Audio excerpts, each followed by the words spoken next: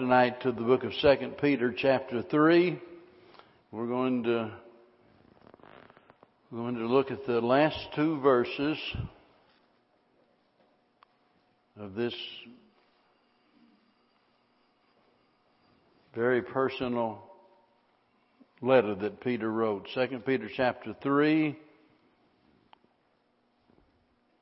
I want to speak to you tonight on the subject, just one word, grow.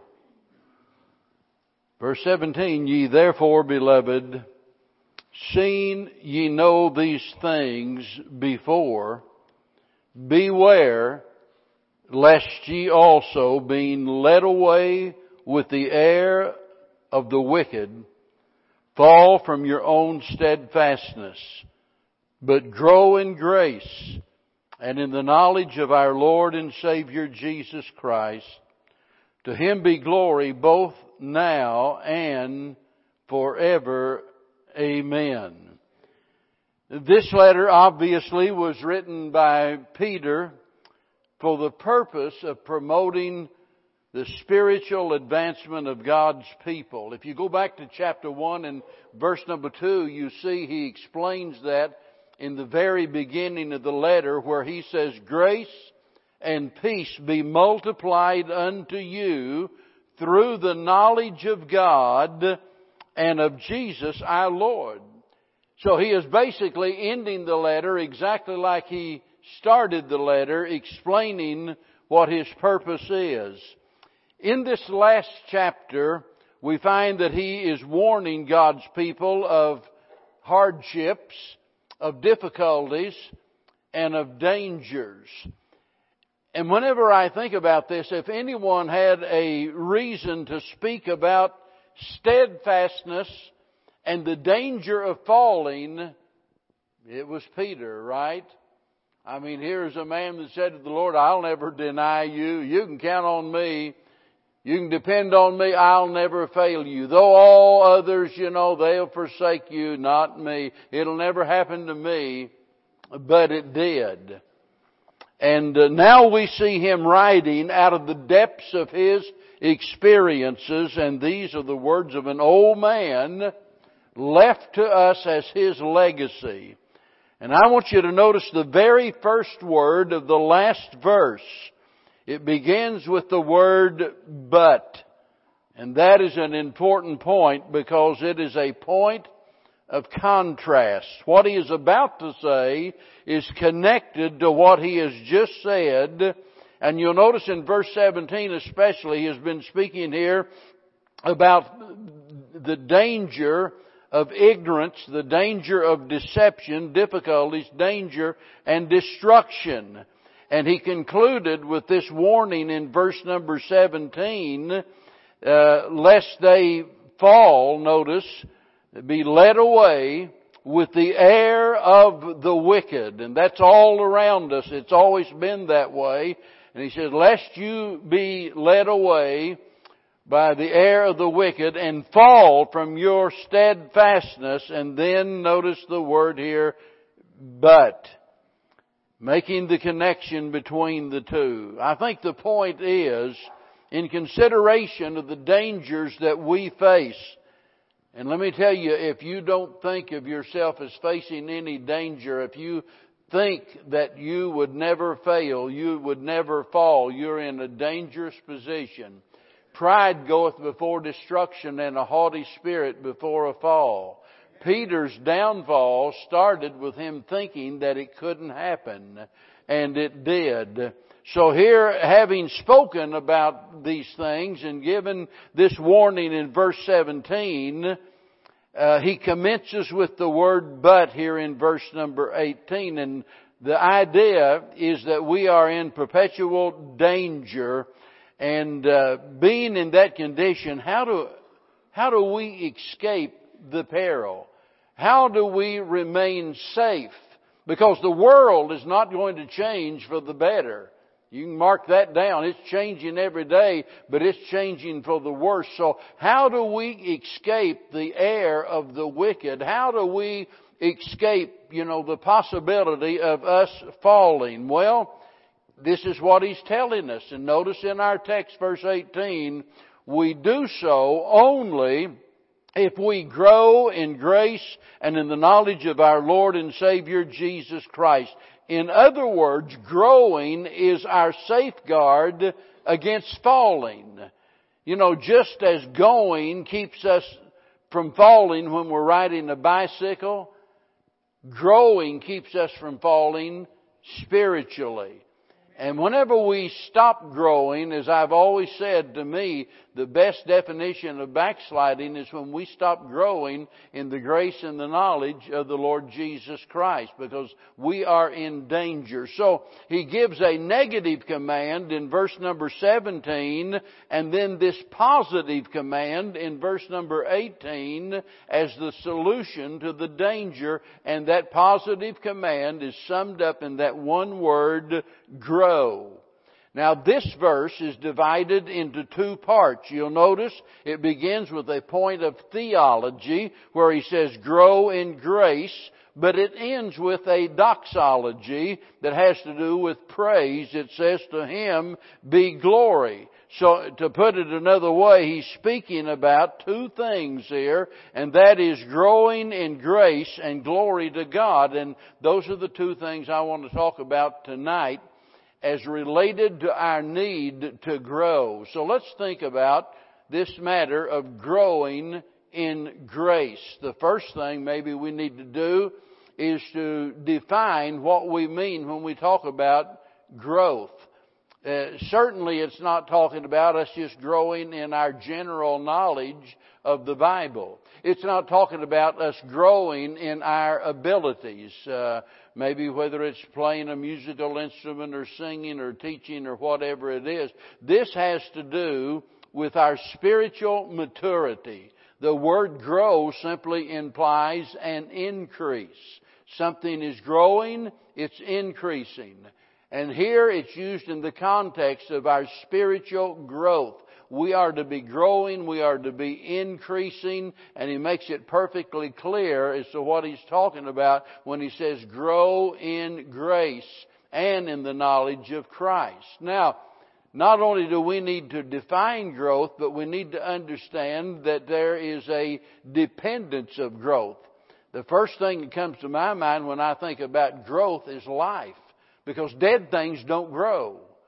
And for something to grow, there has to be life. And one of the reasons a lot of folks will be a member of a church and a professing Christian for 30, 40, 50 years, and they never change whatsoever. And the problem is not that they are not getting good teaching. The problem is not that the Bible is incapable of promoting spiritual growth. The problem is they've never been saved.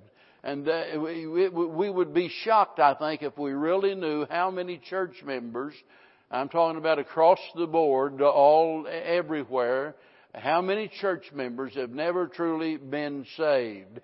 And it doesn't make any difference what you preach, how long you preach, how much you urge them to grow. They're never going to grow. You might as well go out to the cemetery and dig up a corpse and start preaching to that corpse. It's not going to do any good. That person is dead, and where there is no life, there's no possibility of growth. The Bible tells us that sinners are spiritually dead. That means they're separated from God. They're disconnected from the Lord, and you might as well expect a rock to be able to run and to leap or to shout as to expect an unsaved person to grow. It ain't going to happen. Sinners need life, and when they receive life, the Bible says they are quickened, made alive by the Holy Spirit. So they're given spiritual life. That enables them to grow, but growth has certain demands in order to grow, because it doesn't just happen because we desire it. In other words, that we just determine, well, I'd really like to grow as a Christian. It doesn't happen that way. It happens as a result of something, but it happens because God not only desires for us to grow, but He demands that we grow. Notice this word grow. That the language experts tell us that is in the present tense. That's important because what he's saying whenever he says grow, he's talking about a lifestyle. He's talking about something that is to be continuous. That we're not to grow in little spurts, This year, I really grew in my spiritual life, and for the next 10 years you make no progress. When he says grow, he's talking about you making continuous spiritual advancement. It's continuous. Now listen, and it's lifelong. You're to keep growing until the very end. And when I think about the Apostle Paul, and what a great example he was there in Philippians chapter number 3 and verse 13 and verse number 14 as he talks about his desire. And he says, it's not as though I have attained. In other words, it's not as though I have reached a place of spiritual maturity that it's plateaued and I've reached that place of advancement to where I no longer need to grow. He realized that as long as he was in the world, there was a need for him to grow. And growth is absolutely essential. And notice the direction he speaks of. It's to be in grace. Well, what is it to grow in grace? Well, if growth implies an increase, to grow in grace implies an increase of grace. That's the wonderful thing about God's grace. He can add grace unto grace. And we certainly need grace. Amen. Whenever the Lord said, my grace shall be sufficient for you. You see, everything depends upon the grace of God, and we need more. We're to be growing, increasing, as it were, in the grace of God. But notice the knowledge of our Lord and Savior, Jesus Christ.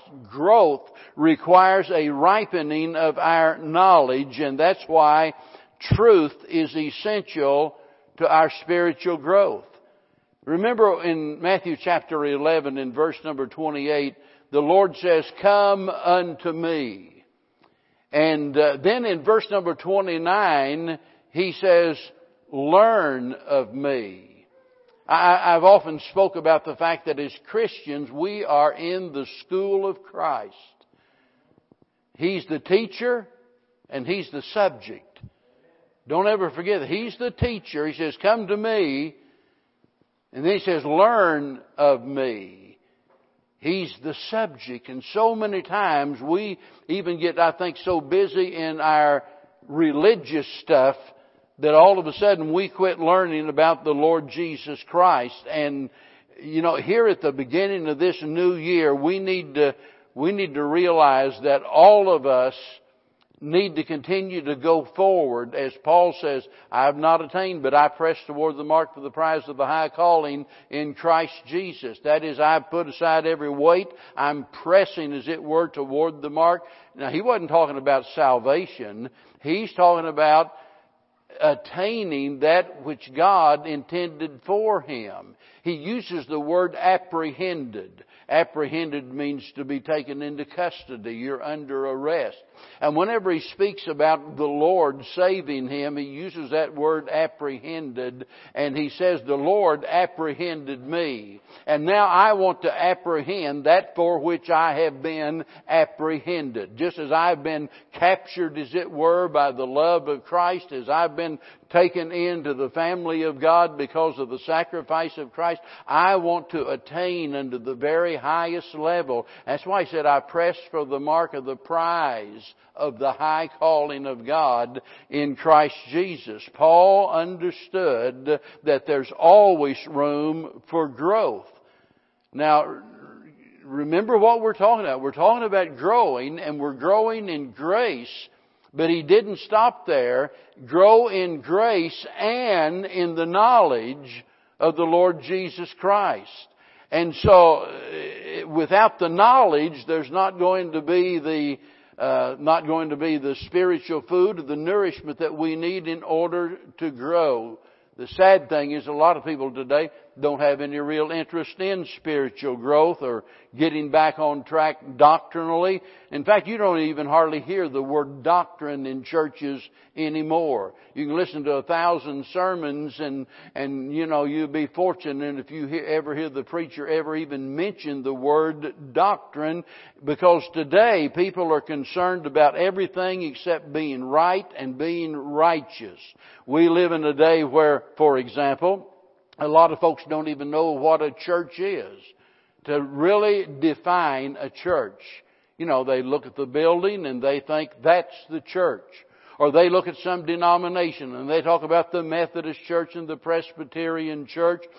They absolutely do not know how to give a scriptural definition of the Lord's church.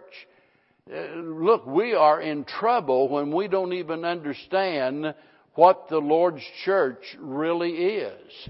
And you would be amazed how many people that call themselves Baptists and they don't know how to define the Lord's church. Not only that, but there are a lot of them that do not know how to define what the mission of the church ought to be.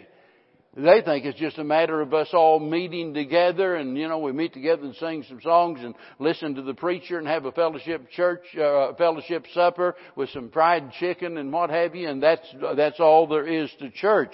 But the Bible defines for us a specific God-given mission that we are to be busy about. A lot of them have no idea how church ought to function. You hear people brag about the church that they go to. And I'm not going to get into this thing of trying to mention names, but in the first place, usually they're talking about some religious organization that cannot even strictly be defined as a church. It's just a religious organization, in some cases run by the preacher, who is nothing more than a dictator that tells the people, this is my church, this is what we do, we don't vote on anything. In some cases it's run by a family. The preacher and his family and so forth, they make all of the decisions, or it's run by a board and nobody has any right, to question, what the church is going to do. For the life of me, I don't understand why people tolerate something like that and why they brag about being a part of something like that. Let me tell you right now, if you're in a so-called church and you don't get to vote on the things that the church does and the manner in which it operates, you need to get out of it right now, because every member of the church is important and every member of the church has a vote on what the church does. But a lot of folks don't understand that.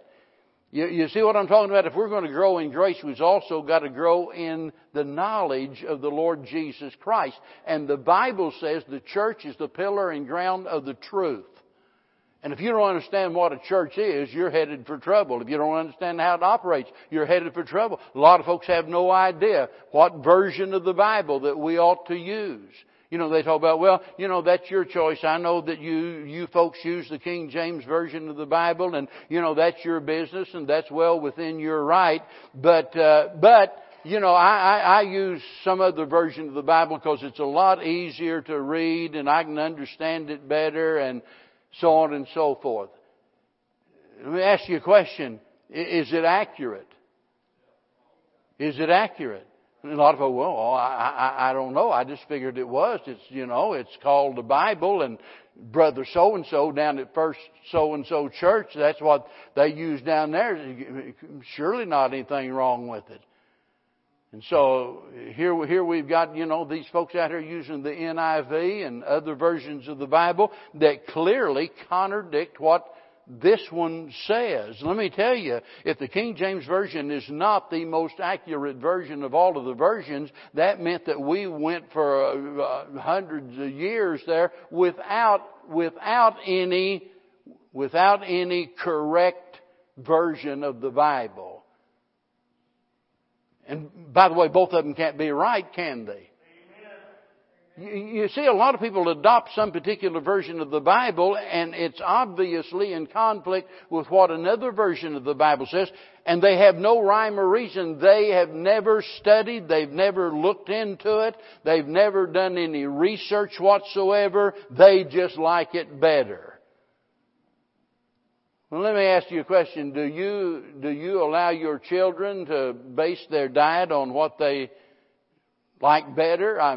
Some of these kids that live on cereal or peanut butter sandwiches, they'd never eat what's good for them. No veggies, no meat, no, no. You, as a concerned parent, you make sure they've got a good diet. You better make sure that the book you're using is the Word of God and understand why. So notice he says we're to grow in grace and also in the knowledge of the Lord Jesus Christ.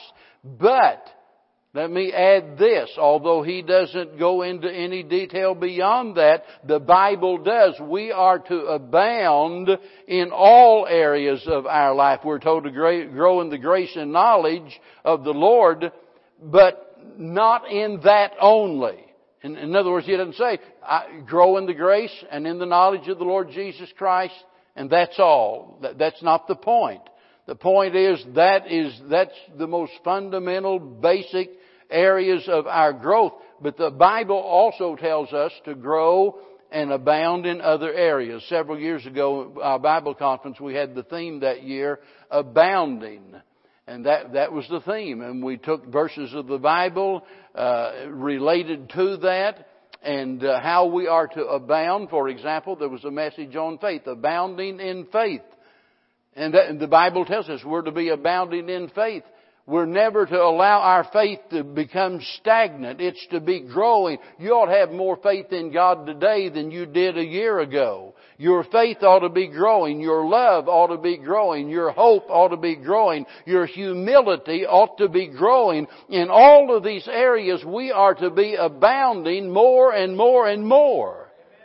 I didn't even realize how this message ties together with the message this morning until really this afternoon as I began to think about it. As we abound in these things, we ought to see the need for increasing in our faith and in our love and in our humility and all of these other areas. And that ought to be the mountain that we're crying out for. Oh, dear God, help me to abound in these matters. So we're to be growing, and the development of our growth is something that issues from within. Have you ever noticed how the Bible pictures believers as being like trees, God's people being like trees? Well, the upward growth, the outward growth all takes place where? Well, it's in the root system. It's in the underground, unseen part of the tree. That's where all of the nourishment comes from. That's what promotes the growth of the upward and the outward. And for you and I, it is the inward part of us as we feed our soul, as it were, on the Word of God that enables us to grow. And where there is any delay, we are endangering ourselves. Remember, Paul said over in the book of Hebrews, chapter number 5, where he said, well, the time has come when you ought to be teachers. In other words, you should have matured. You should have reached this place of maturity to where now you're useful in the work of the Lord. And he said, instead of becoming useful, you have need that someone teach you again. Go back to the very basics and the first principles of the Word of God. And that's where a lot of folks are. They really don't know any more about the Bible than they did 10 years ago or 20 years ago. And we endanger ourselves. Remember, keep this all in the context. Verse 17, warning, don't you fall from the steadfastness of the way. Don't you be deceived by the false teaching of evil, wicked people. And he's telling us in verse 18, this is how you keep that from happening. You grow. And as you grow, you are protecting yourself from that danger. Now, that's only part of the verse. We could stop there and just, wrap it all up. But notice that he doesn't end the letter on that note. Notice he speaks not only of growth in grace, but also the glory to God. It says, to Him be glory both now and forever. Amen. Now this is a doxology that is declaring the deity of Christ. Remember what he said? Grow in the grace and the knowledge of, notice, of our Lord and Savior Jesus Christ. And notice here, to Him be glory. Well, the Bible tells us that God will share His glory with no man. And if all glory is to go to Him, then He must be God. I mention that because there are a lot of people, a lot of religious denominations that would tell you that Jesus is a great teacher, He's a fine example, He's a good man and all of those things, but He's not really God. A lot of people believe that. Well, the Bible teaches otherwise, and this is a perfect example of that. Declaring the deity of Christ. And notice that our aim in growing is not that we'll be happier. A lot of times, somebody say, well, I want to grow in the grace and knowledge of the Lord Jesus Christ, so I'll be happier. But that's not, now listen, you'll be happier, no doubt about that. But that's not the reason. That's not the motive. That's not the motivation. The motivation for it is what? And notice he says it's for the glory of God. That's why Paul said in 1 Corinthians 10:31, he said, and whatsoever things you do all to the glory of God. Whether it's eating, drinking, or whatever it is, you do all to the glory of God.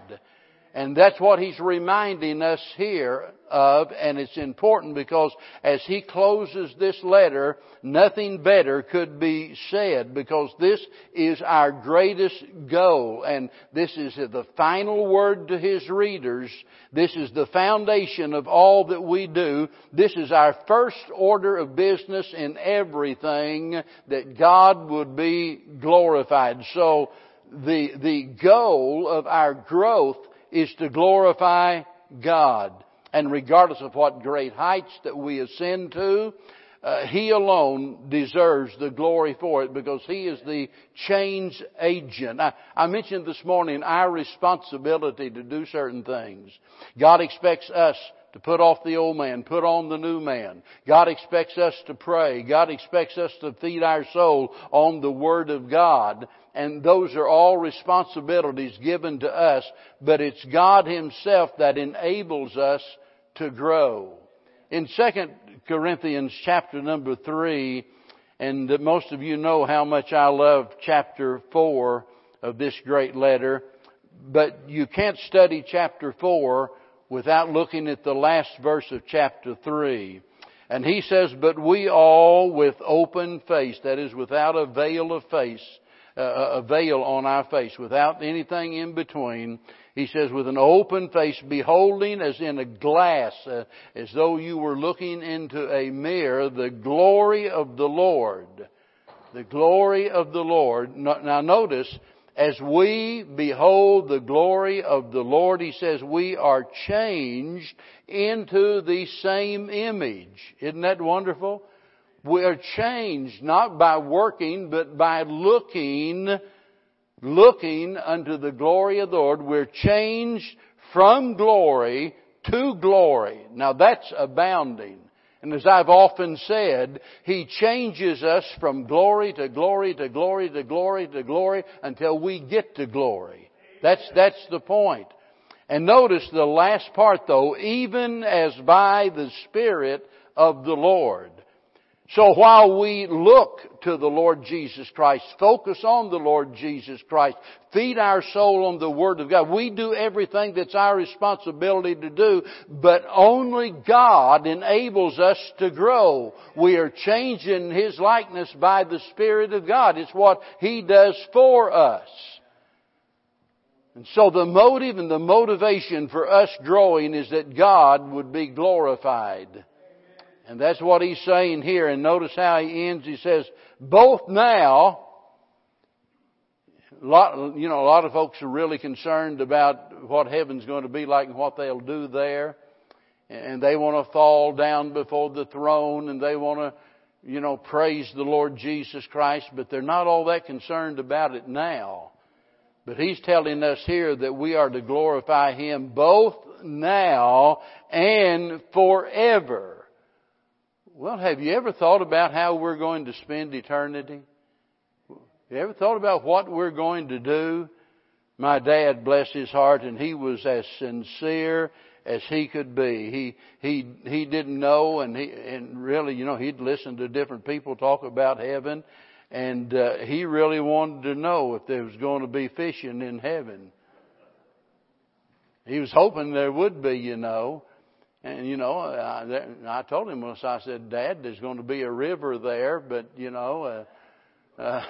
I don't know. The Bible doesn't say anything about fishing in heaven. You see, we get all these ideas. We talk about, well, I'm just going to sit down by the river of life and dangle my feet in the cool, clear water and just, rest forever. No, you're not. The Bible says you're going to serve Him day and night forever. But in Revelation chapter number 5, and here we get a picture of universal worship of Christ in heaven.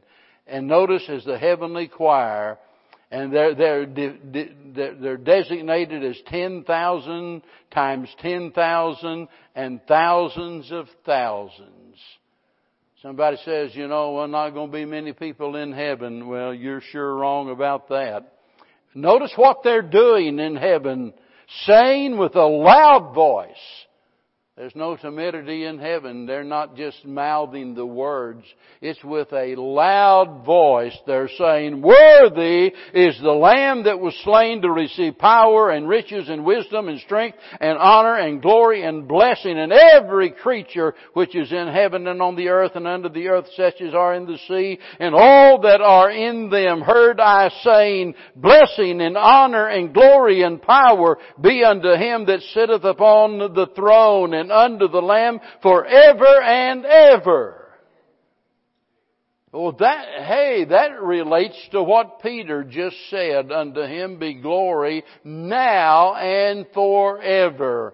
Why in the world would we want to waste our time, use our energy, and occupy ourselves doing things here on earth that are going to be different than what we do in heaven?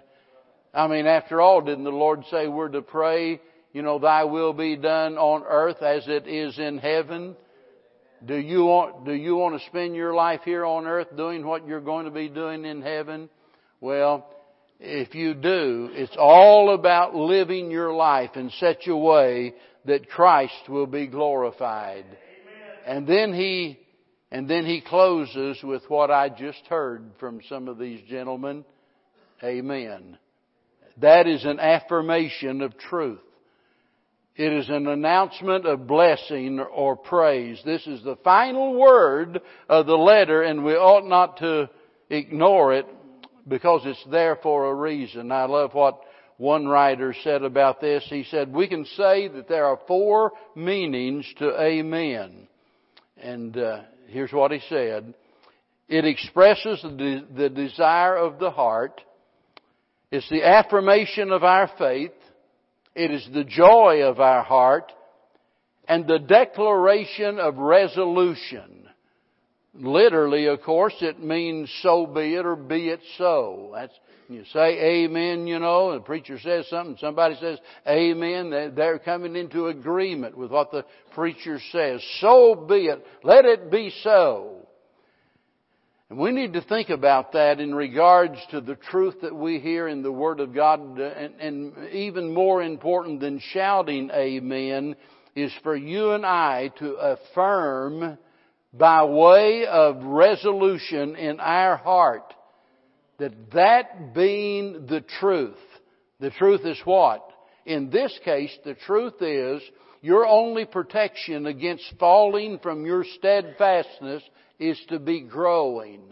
And you're to be growing in the grace and in the knowledge of the Lord Jesus Christ and in all of the other graces that the Bible mentions, love and faith and joy and all of those other areas.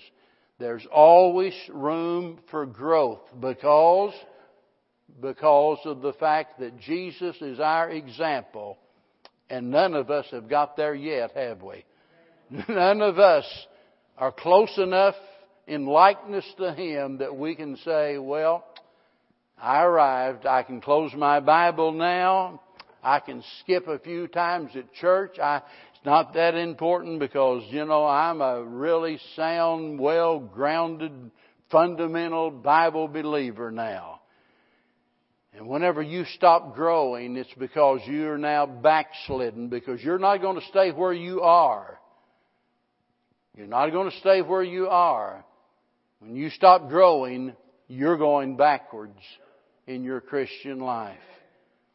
So I hope tonight that this will prove to be a challenge to each and every one of us, that as we think about what God wants for us, that we will abound in all of these graces, that we might grow more and more in His likeness. Stand with me, please.